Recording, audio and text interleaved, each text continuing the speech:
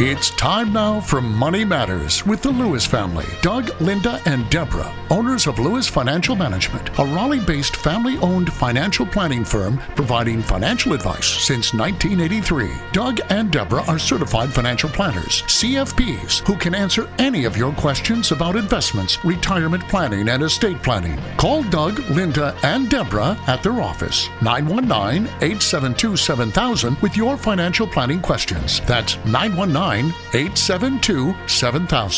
Now, here are Doug, Linda, and Deborah. Investments offered through SFA Inc. Investment advice through Lewis Financial Management. SFA Inc. and Lewis Financial Management are not related entities.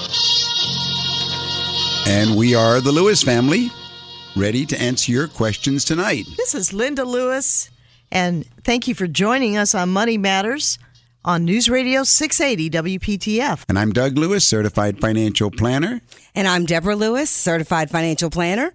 And we're here to answer your questions for the next hour. Well, Doug, it's interesting. There was an article in the Wall Street Journal about how some folks need to figure out how to handle sudden wealth because they become too rich too soon. Did you see that article? Well, I saw that article. I thought it was really good at pointing out some of those general questions that we always get in the office of, what do I do now that I have this dilemma in front of me? Yeah, there's all kinds of clients we've seen through the years that have this dilemma. There are those that we call the blood money, the sudden inheritance, and the guilt that goes with it because it came from the death of a parent, and the adult child, has received this large inheritance. There's all kinds of situations. Then there are those that have just accumulated a large amount, and suddenly they've lost their job, and a huge amount is on top of them. Now in a rollover or a large retirement plan. Or sold a business, the ones that have... But so often people fantasize about getting a life-changing windfall, but actually there are very few people who know how to make it last. And whether it's athletes or actors and actresses or lottery winners, the problem is that people need to have a game plan and learn from the mistakes that others have made. Yes, these life-changing windfalls can just as quickly vanish. And this is what advisors say that work with these suddenly wealthy individuals. And well, what are some of the key, Well, I think what the biggest thing that needs to happen is to realize that you need a team of advisors. You need some serious help. You're going to have to answer a lot of questions, whether it's retirement, how to keep it, how to not spend it, how to not be taken advantage of, how to protect yourself against taxes. Those of us that are advisors, we realize that the first thing is buy some time. Buy some time, go slowly. Don't go ahead and make sudden, irreversible decisions, because if you become a sudden new millionaire and you make the mistakes, history says that most people who have fallen in that situation, they later regret it seriously. And so there's all kinds of horror stories out there. There's one organization called the Sudden Money Institute. But really, the first thing I always tell clients is, let's go slowly, let's buy time, and think this thing through. There's a lot of emotion, and we have to get past the emotional area. So that's the first thing. What are some other strategies that advisors recommend, Doug? Well, after we've of course, you have to get an advisor. Now, to try and do it on your own, that's like trying to do brain surgery on yourself, or scratch your own elbow. It's an impossible situation. Well, I mean, right? With your right hand, yes. Yeah, my right hand will scratch my left elbow, but my right hand can't scratch my right elbow. I don't know about that. Right. Some people might be able to do that. Okay, you got to have an advisor. If you want to call us during the week to set up an appointment for yourself, give me a call at 919-872-7000, and we will get started. We'll make a list of the questions that are on your mind. You got to get an advisor, and you have to have an advisor who is going to give you advice, not one who's going to try and sell you something. And then once you've got your advisor, that person, of course, should be a certified financial planner in education, should be a fee-based financial planner who is selling you advice by the hour, let's say. But the first thing after that is buy time, go slowly, and then count your money, lock it up. In other words, do a true analysis of how much there is before any important investment decisions. You've got to be able to go ahead and take an inventory of all of the assets, of course, the liabilities. We've got to go ahead and set an expense allocation out there. Do we need to think about taxes? We also want to make sure that we've taken Subtract care of taxes. Exactly. You've got to have some sort of a workable estimate before you can go forward, and even a realistic estimate of how long it will last. So that's what I just call count your money. And once you have an advisor, isn't it usually a good idea to let that advisor be the one who might, so to speak, protect you from someone who's unscrupulous or asking you to invest in an investment, to say, well, why don't you talk to my advisor? Right. The money needs to be placed in a safe lock-away place like a money market account, and then with the advisor running interference, all the sharks that are coming after you, that's the one that is directed. That's where the advisor should be the one who gets all the calls sent to him or her. So then the third thing... Isn't it important, too, that sometimes the temptation to help family members can be something that you should be concerned about? Yeah, you don't want to, and it's unfortunate, but as soon as you have won the lottery or received the inheritance or whatever the large sum is, they come out of the woodwork, all the problems of the family members. And that's where it's crucial, really, to have the financial planner who can be the excuse. Well, I need to run this by my financial planner, because making loans or gifts or business ventures to family members, I've seen so many of those through the years. You have to really be very hard and think of yourself first. So we come then to the third thing, and the third thing is don't be a sucker. Don't be a sucker. You're going to be besieged by all of these don't miss, can't miss.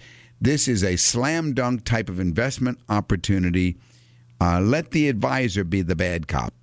Let the advisor be the one who says, I'll research that investment.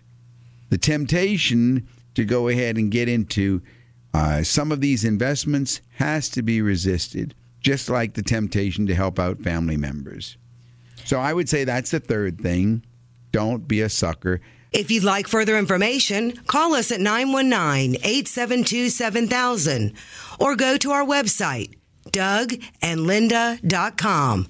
That's DougAndLinda.com. But then the fourth thing has to be plan. Plan the estate. You know, right off the bat, you need to go ahead and understand that you've got income taxes. You want to double check your estate tax situation. You want to double check your will, update any beneficiary designations. Want to make sure that you might have an ex-wife somewhere in the background or ex-husband who has children, and that you're protected from anything like that coming up if something happens, God forbid, to you. You want to make sure that you don't unwittingly give your assets to someone that you don't intend to.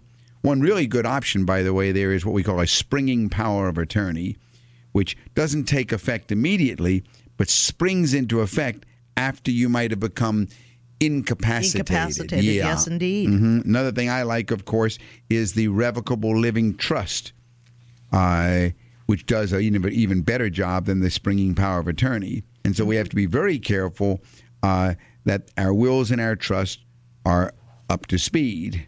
You're listening to Money Matters with Doug and Linda Lewis on News Radio 680 WPTF. Then the last couple of things to do are to do your investing thinking long-term conservative investments, and once it's all in place, have some fun. Carve out some of the fun things you want to do. When you've got it all laid out like that, then you're okay. But be aware that the too rich, too soon, sudden wealth syndrome can be a recipe for disaster, and in most cases it is. So work with the advisor, a certified financial planner who can help you. And I think that in general can apply to even if we're not talking about the too rich, too fast, but just the richer than I've been before now group of people, for example, retirement plans. That's right. And even smaller amounts of inheritance, just anything that all of a sudden you do need some professional advice with. That's exactly right. And especially if you've sold a business, because once, here you are, you've spent decades taking care of the practice diligently, taking care of your employees, and all of a sudden, what has grown? Working with your planner, your advisor, to make sure that you've got all your ducks in a row, right? Because once the contract's been signed, and then when reality descends and you sign the papers, then the headache's gone, right, Doug? Because now you can enjoy the fruits of your labor. But it is important to plan, isn't it? And work with a competent advisor that can assist you with answering your questions, give you direction as you are going into retirement, as you're going into enjoying these assets, and as you said, make sure you have fun along the way. Go ahead, get started. Give us a call during the week at Lewis Financial Management. Make an appointment to sit down face-to-face and discuss your situation. The number at our office during the week is 919-872-7000. That's 919-872-7000. Let's take Mike's call. Hello, Mike, are you there? This is Doug Lewis, Certified Financial Planner, Deborah Lewis, Certified Financial Planner, Linda Lewis. How can we help you? Yes, Doug. I'm one of those who got put into the annuities. My guy put me in 3 annuities, and I have a question. I don't know. I'm at 65. I'm set. I don't know what to do. All right. First of all, what's the on every statement that you get, it tells you what is the surrender value. So what's the surrender value of your 3 annuities? Let's see, 41, 185.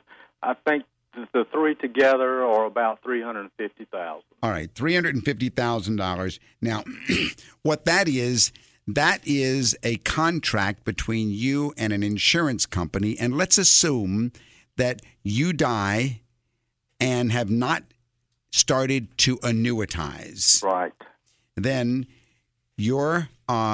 it could go to your wife, and it does not have a problem with no tax. But if she doesn't do anything, it goes to your children, then there may be as much as $100,000 in taxes. Gotcha. All right.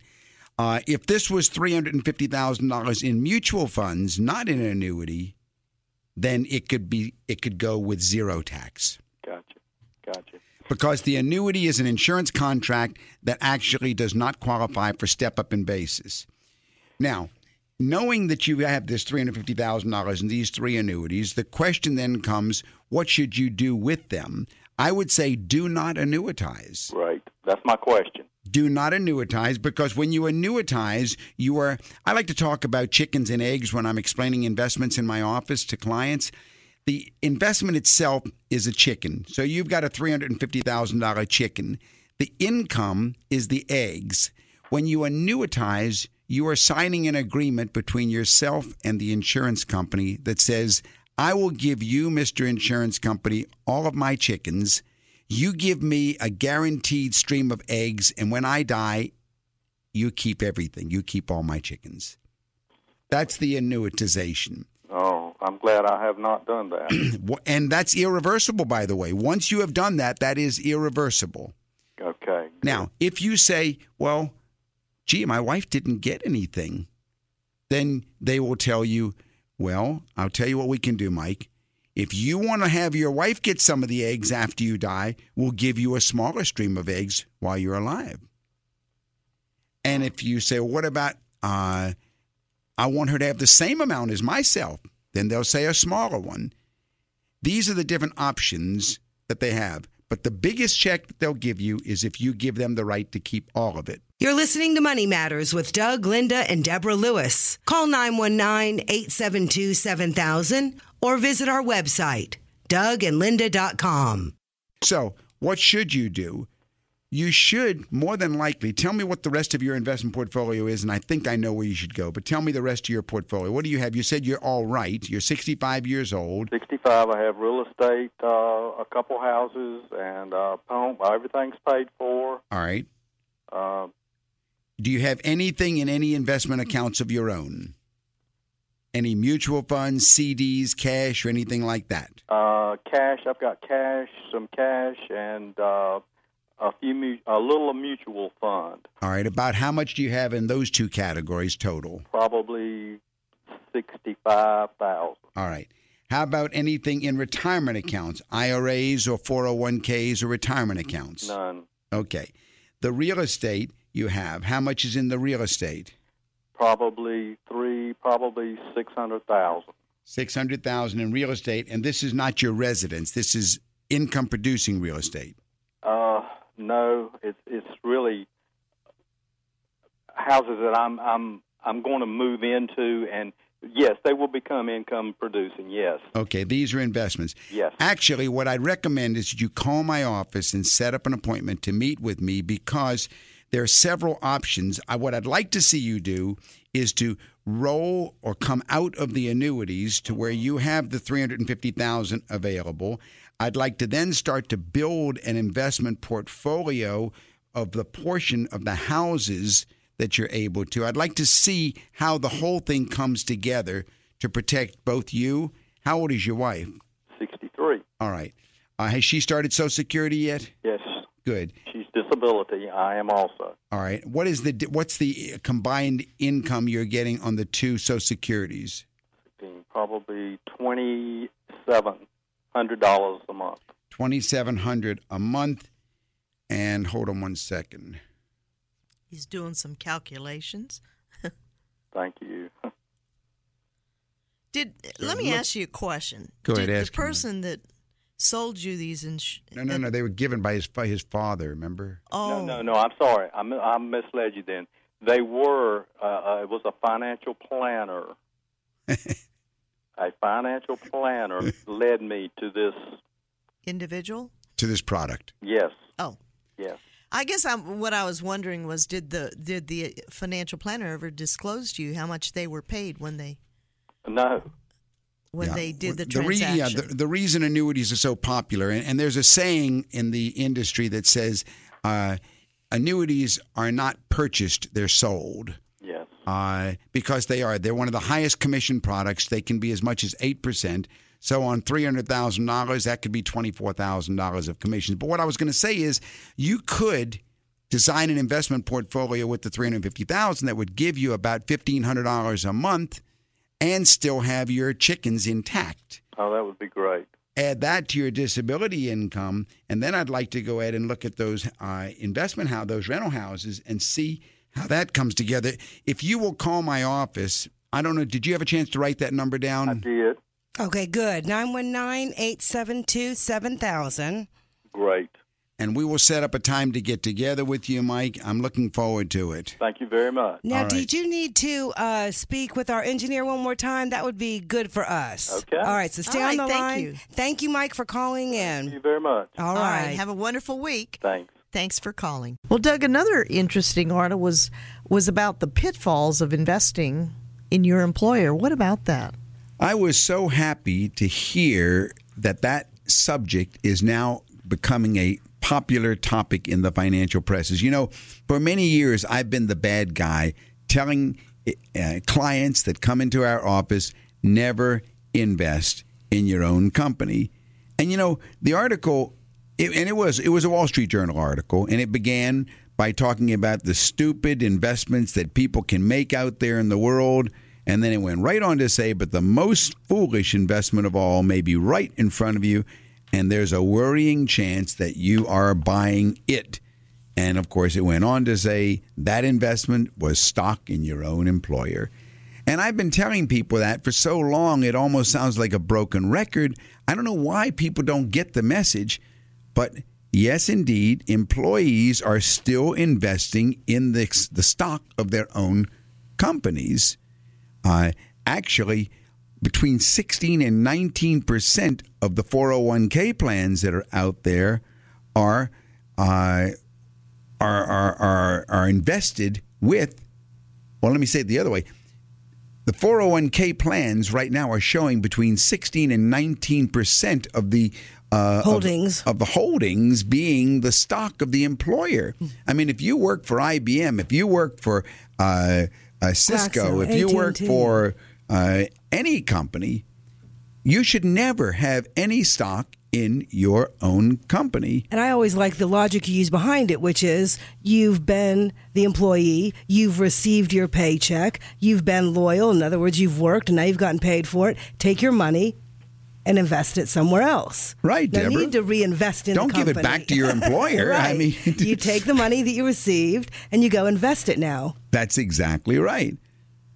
I And think- the logic, Deborah, is this. You've already got a very big investment in your own employer. You work there. If you're hoping to work there for some time, it may be the biggest investment in your entire portfolio all the time, 40 hours a week, Right. 52 weeks a year, 20 years, and so forth. And there are legions and legions of workers who made the hugest mistake by doing exactly what they should never do, and they became two-time losers. They lost their job, and they lost their retirement plan that had the stock of the company in it. The employer collapsed. They lost their incomes. They lost their savings. Just think of the companies. Think of the employees at Enron, Right, absolutely. WorldCom. One of the saddest stories. Yeah.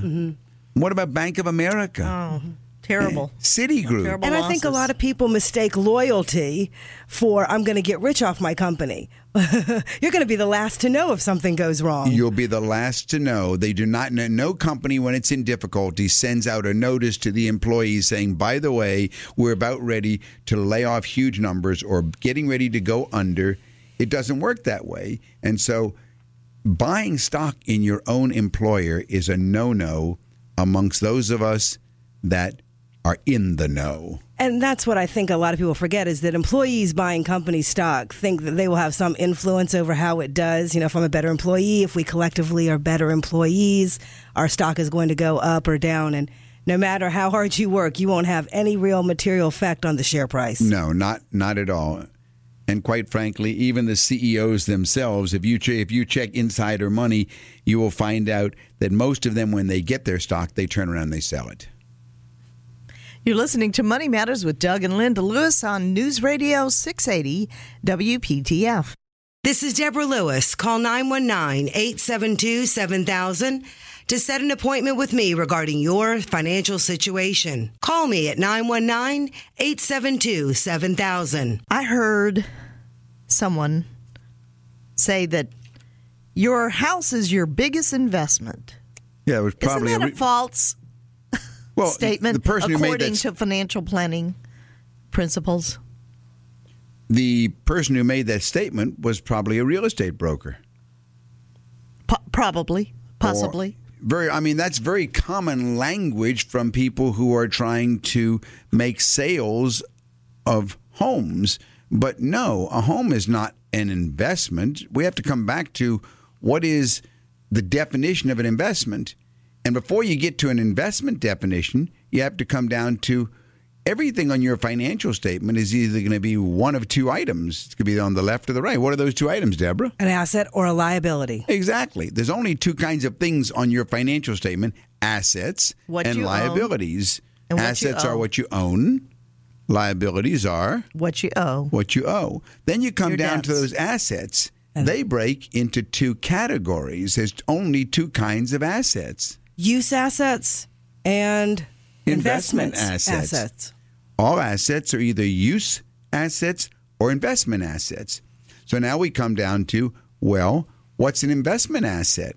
An investment asset is something that you buy that you want to go ahead and later sell, or you buy it because it's going to help support you, or you buy it for investment. And actually, there is risk when you're involved in the world of investments. So investments are things that you buy that you know have risk attached to them, therefore investing for your future. A use asset is something you buy because you want to use it. Your automobile. Automobile is Your a use home. asset. Your home is a use asset. Your jewelry is a use asset. All those you buy because you want to use them. Personal property. If you buy yourself that motorcycle, you don't really concern yourself if when you go to sell it, 5 years later, you sold it for less than you paid for it because you had the enjoyable use out of it. And the same with a home. A home actually is a physical thing that is depreciating. That's why pieces of real estate can sometimes even give you depreciation. It's being used up. It's a use asset. It is not an investment asset. And unfortunately, many people get very confused calling their investment portfolio or having their investment be their home be one of the biggest things in their investment portfolio. And you're exactly right, Linda. Homes are not investments. Well, thanks for clarifying that. You're listening to Money Matters on News Radio 680 WPTF with Doug and Linda and Deborah Lewis. Call me, Deborah Lewis, certified financial planner at Lewis Financial Management. Call me at 919-872-7000. 919-872-7000. Let's take Jerome's call. Jerome, this is Doug Lewis, certified financial planner. Deborah Lewis, certified financial planner. How can we help you this evening? Good evening. I love your show. Appreciate the work you all do for us that you've been doing for so many years. Can you hear me okay, Doug? A little louder. Yeah, go ahead. Try it again. I'm on a cell phone with a bad connection. Is this any better? That's better, yes. All right. My question is, I was listening to the show earlier. My question is, which of a retired senior and say financially stable, but with a large windfall about to be received, a 7-figure windfall, matter of fact. Actually, I want to set up or prepare for the college education of my 5 grandchildren. They range from 14 years old to 4 months old. I think about setting up a trust and employing the child. I'll be the guarantee of the trust. Make the parents the trustees of the trust, and the child the beneficiary of the trust, and to pay each child as a beneficiary of the trust for working, for doing some work. Pay each child $500 a month. Well, that's not bad. It's not going to address the major issue of the 7 figures that you can't go ahead and get that kind of money into a child's Roth. But what you may be interested in, Jerome, and we have had two of these in the last couple of weeks in our office, where clients have desired to set up what we call a children's trust. And a children's trust, which can also be a grandchildren's trust, can work in such a way that you design it so that they get either a fixed dollar amount up until certain ages, and then a piece of the corpus, let's say 100,000 or 200,000, goes out when each one of them reaches, let's say, age 35 or 40 or 45. You can design, and when we do these in our office, Jerome, we put a lot of little special bells and whistles according to what the client wants for each of the grandchildren. Now, you can do that. You can make it either a living trust or you can make it a testamentary trust. The one you're describing is a living trust. And without getting too complicated over the air, there are pros and cons of doing it with a living trust or a testamentary trust. If all of the grandchildren don't choose to go to college, you may want to come up with a backup plan as to, well, if I have a pot of $1 million and it needs to provide an education for ages 4 months to 14 years. 14, yeah, exactly. So if it needs to provide education for 5 grandchildren over different time frames, what you're going to want to do is probably keep the $1 million intact and have it be available to each child as they go to college. Give us a call during the week at Lewis Financial Management. Make an appointment to sit down face-to-face and discuss your situation. The number at our office during the week is 919-872-7000. That's 919-872-7000. Yeah, I understand. I understand this is much too complex to Well, there is one thing on the paying of the child. Yeah, yeah, there is one thing. Yeah, there is one thing I didn't touch when we talked about employing the children. The wages paid to the child must be reasonable for the services performed. Oh, okay. Yeah, that is one of the tests. That's one of the tests that is there. But Jerome, I'd love to meet with you. If you have been to our website, then of course you know. If not, go to our website, DougAndLinda.com. If you'd like to schedule a time to come on in and meet with us, I'd love to go ahead and show you how we can put some real bells and whistles on trying to achieve what you're what you're looking to achieve. I think it'd be a fun plan to get into. How old did you say you were, Jerome? I'm 68. Okay. And are you married?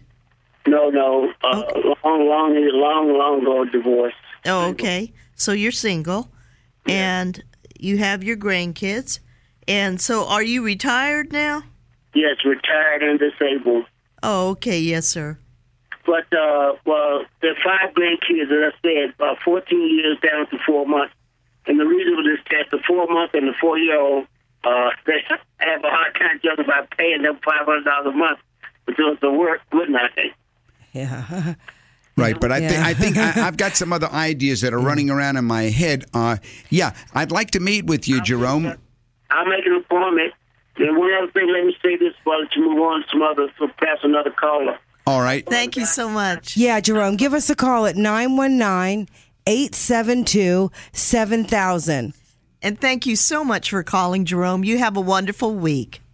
You know, I appreciate Jerome's responding to that issue. And of course, there is always the question when you're talking about doing Roths for children, there's also, for college uses, there's also the question of, well, what about 529 plans? And compared to the 529 plan, the Roth IRA offers more flexibility in that it's not required to be used for college, whereas the 529 does have more control. There are pros and cons of each of them. And quite frankly, we do all of them in our office.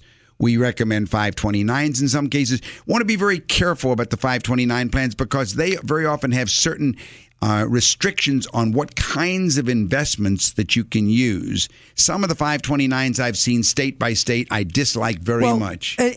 In addition, they're also just restricted for qualified college expenses. That's right. Whether or not the child ends up going to college or that particular type of educational route, it might not qualify.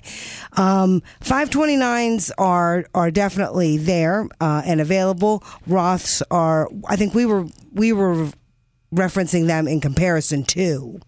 But depending on the client. In some cases, I like the 529s. Others, I really do not. The 529 gives you control because you can take the money back out again. It's yours. And I've got to back into it and just say, a lot of times saving for college doesn't mean putting stuff into a college saving fund. It doesn't have to be a UTMA or UGMA account, right?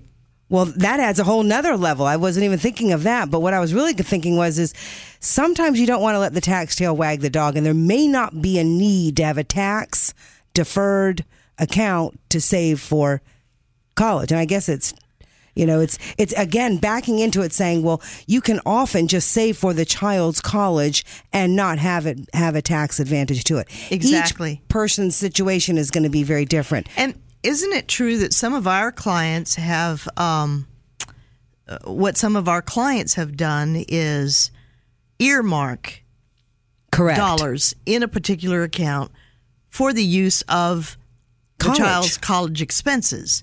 Whether or not, some children are so bright that they're going to get a scholarship and they don't need that money. So you can keep that for your retirement. Linda, I really like the fact that you're bringing up this point because if at all possible, I like to have the client keep control.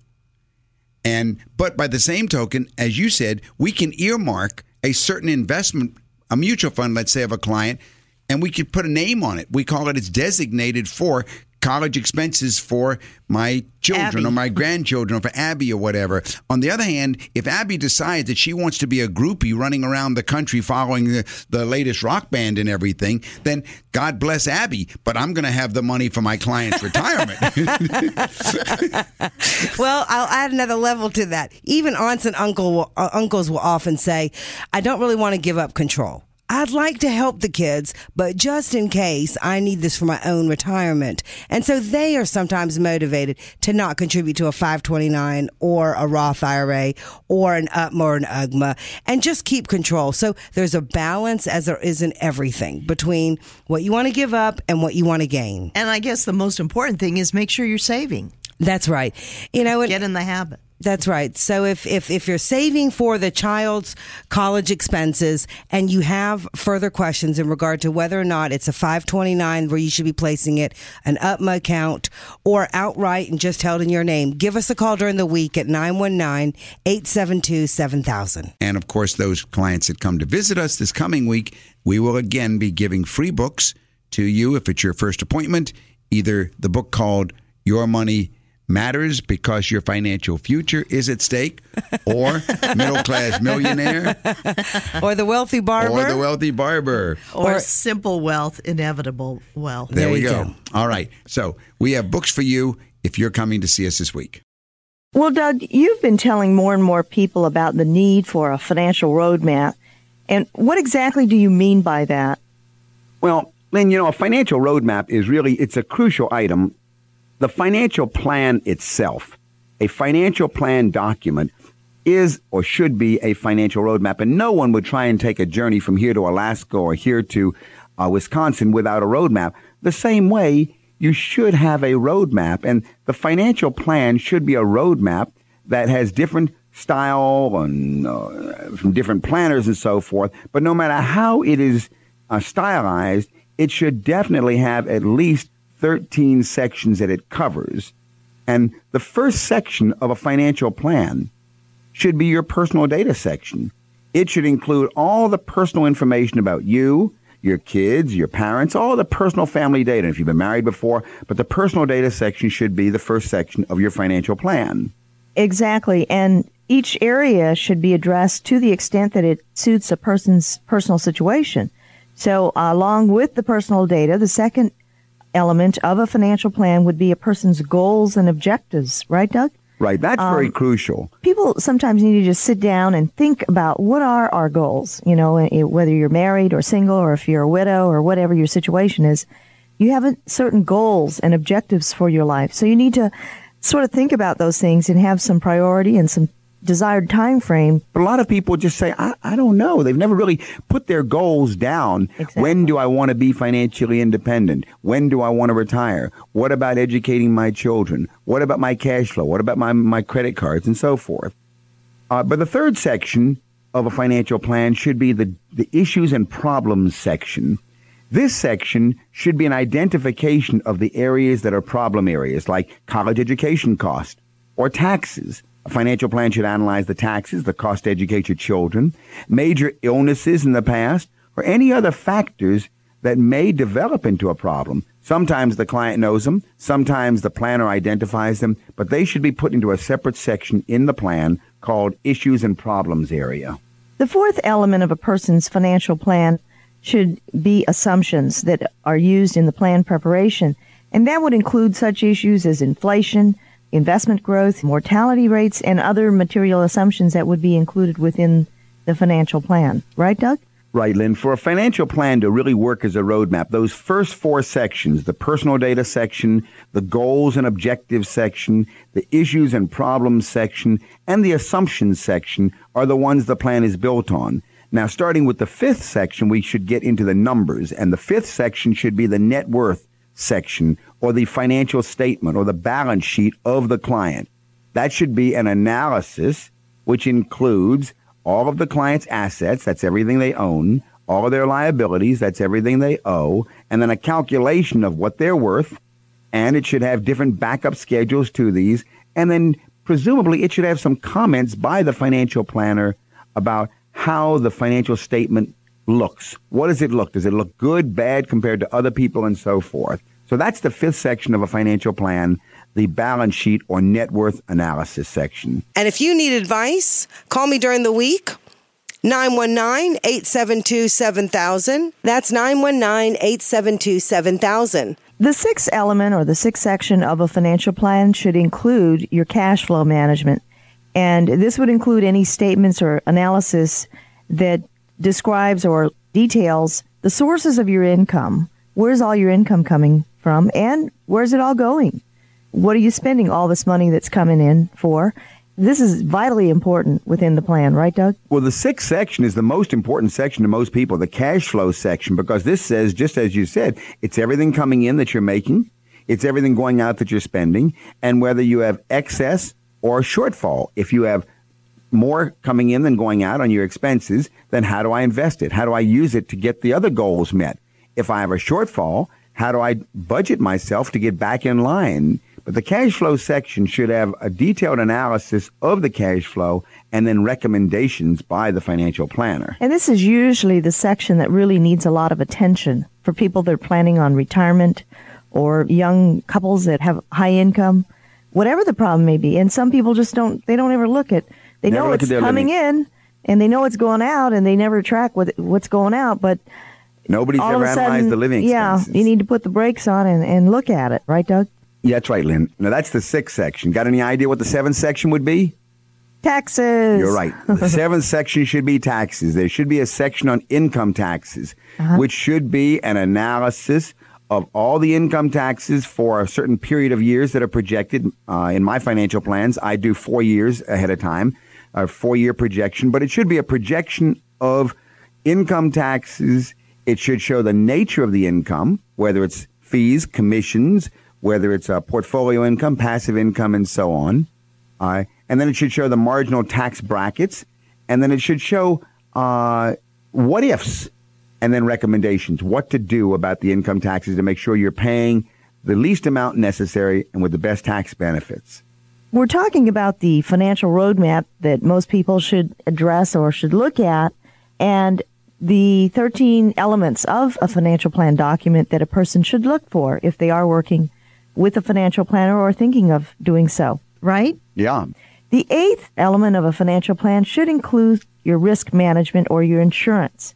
People need to find out whether or not they're adequately insured. And this section would be an analysis of your financial exposure relative to mortality and morbidity, your liability and your property, including your business if you own one. And it should list and it should analyze your current policies that you have and problems that may include but may not be limited to the need for life insurance, disability, medical and health insurance, property and casualty, and liability and business as well. Long-term nursing care, exactly. All kinds of insurance coverages. Analysis, are you properly insured? Do you have too much or too little insurance? And do you have the right kind of insurance? The ninth section of a financial plan to really work as a roadmap has to be investments. That should be a listing of all the current investment portfolio, which investments you should keep, which ones you should liquidate, reposition. There should be a liquidity analysis of your investment portfolio, a diversification analysis, an investment risk exposure analysis.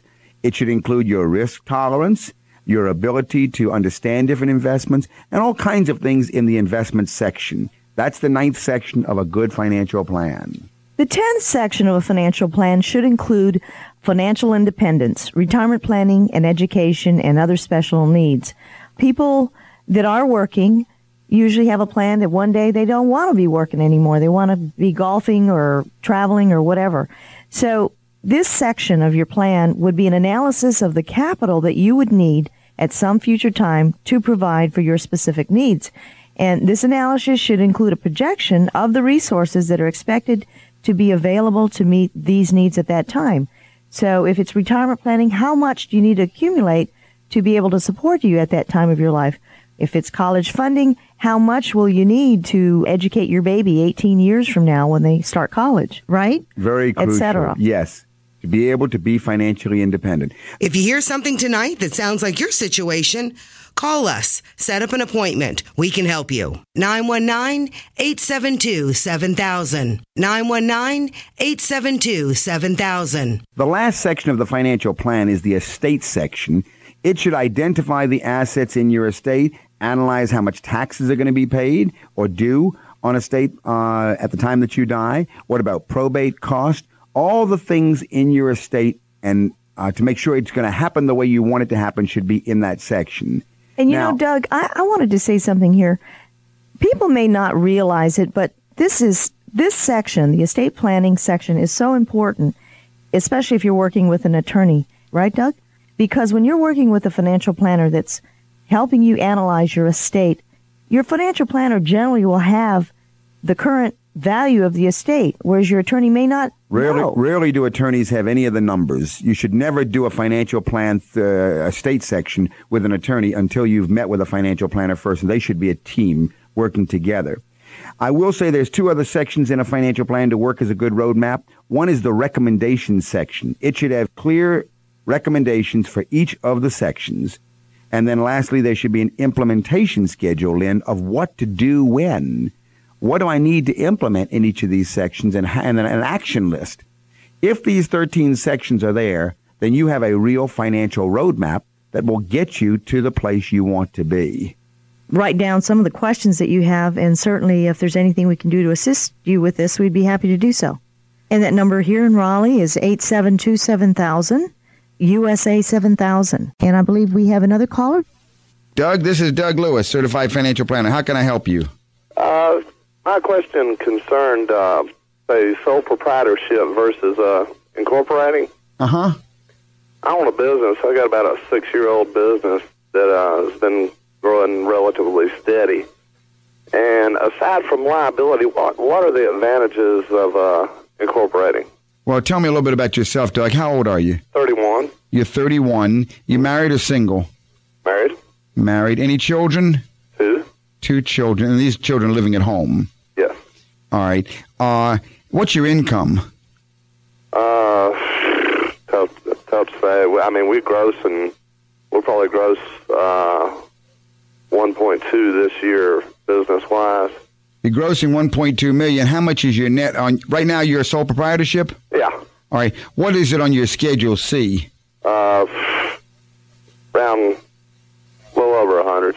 All right. So you're coming home with $100,000 that you're bringing over to the front page of your tax return. Right. All right. Is your wife working or is she not working? Not working.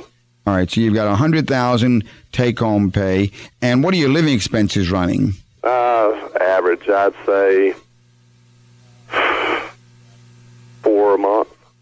About $48,000. All right. So if we're spending, we'll say $50,000 a year before taxes, and then taxes are going to be covering what, about $30,000? Yeah. All right. So if taxes are taking out another $30,000, before I go to the corporate structure, let me take a look at what do you have working for you. What do you have in the way? Do you have any retirement plan at all? No. No retirement plan. All right. How about in personal investment assets? How much do you have in cash and liquid assets? 75 to 100. 75 to... That's all in just cash and money market, not invested? Well, that's not including what's invested in the company itself. Yeah. Why are you sitting with so much cash? Excuse me? Why are you sitting with so much cash just in money market? That's not making anything for you. Well, because I'm an idiot, I guess. No, you need a financial planner. Okay. What do you have invested in investments like mutual funds, stocks, bonds, etc.? Out of that, probably 35. Oh, all right. So I misunderstood you. So $35,000 is in mutual funds? Stocks. Is in stocks. And that 75 then isn't all in cash. No. It's the 45 that's in cash. Right. Okay. Anything in bonds or bond funds? No. Okay. Anything in limited partnerships? No. Annuities? No. So this is the only investment you've got, the $35,000 in stocks? Correct. If you want to accumulate enough to be financially independent, call me, Deborah Lewis, at 919-872-7000. That's 919-872-7000. Okay. And no retirement plan at all in your company, and you're a sole proprietorship. Correct. Well, as far as the business itself, there are 3 major or 4 major distinctions. You can become a partnership. Now, you say a partnership with another individual? Excuse me? Your question is what? The difference between corporations and partnerships? Or corporations? Well, partnership and a sole proprietorship are relatively the same thing. That's exactly right. So, Right. and that's what I was going to ask you. Do you have a partner? Well, yeah, I do. It's there's another. It's a 10% ordeal, so it's not. All right. Well, you can go ahead and form a corporation because you're right. A partnership is going to basically give you simply a pass-through, so it's not going to have any effect one way or the other. Right. You can go to a corporate strategy, though, and you could become a C corporation, which is a normal corporation, and that will give you certain benefits. Number one, it will let you set up a pension plan. Although, by the way, how many employees do you have? Right now, including the other guy, we're looking at 14. 14 employees. All right. You could set up a pension plan with a corporation that could be funded from corporate assets. You could go ahead and also do one thing in a and there's some benefits that you can add to the employees if you choose to. You can also set up types of retirement plans that exclude certain employees. The main feature, and there used to be a lot of concern about what they call the liability issue, but puncturing the corporate shield is pretty easy these days. A lawsuit against you, in most cases, if indeed there's liability, it's going to be there'll be a way to come through at you. So I don't usually focus too much on what is the nature of your business, by the way? Contracting. Like electrical contracting. Of course, and you've got insurance. Oh yeah. The major advantage of the corporation is that for tax purposes, you can buy unlimited amounts of tax shelter investments in C corporations. Mm-hmm. That's the major feature. If your income is only $100,000, however, you couldn't get any more benefit than what you could get personally. Right. The negative side of the corporate structure is that you have to keep 2 sets of books. Mm-hmm. You've got to file 2 separate tax returns. And so I'm not sure it will work to your benefit that well. What's the cutoff there? Which cutoff? What's the cutoff? I mean, at what point would you suggest incorporating? Well, when you're starting to make more money. Well, I mean, in other words, if you were bringing in 300, 400, 500,000, right. Yeah, then I would say, well, golly, if you've got $300,000 and you're looking at trying to reduce your taxes, okay, then you're limited by what you can do. But on the other hand, the corporation could really wipe out a big hunk of those taxes and own the investments itself. I understand. And if we can be of more assistance to you, you can call me at the office during the week. And the number in Raleigh is 919-872-7000. That's USA 7000. Well, I appreciate the help. Well, you're sure welcome. Thank you, Doug. All right, bye-bye. Appreciate you calling. Well, that's all the Money Matters we have time for today. So we want to thank all our listeners for joining us. And for any other questions you may have, call my office during the week, and we'll set up an appointment to meet with you personally. That number is 919-872-7000. That's 919-USA-7000. And we'll be back next week on this same station at the same time. In the meantime, have a great week. And remember, your money matters because your financial future is at stake.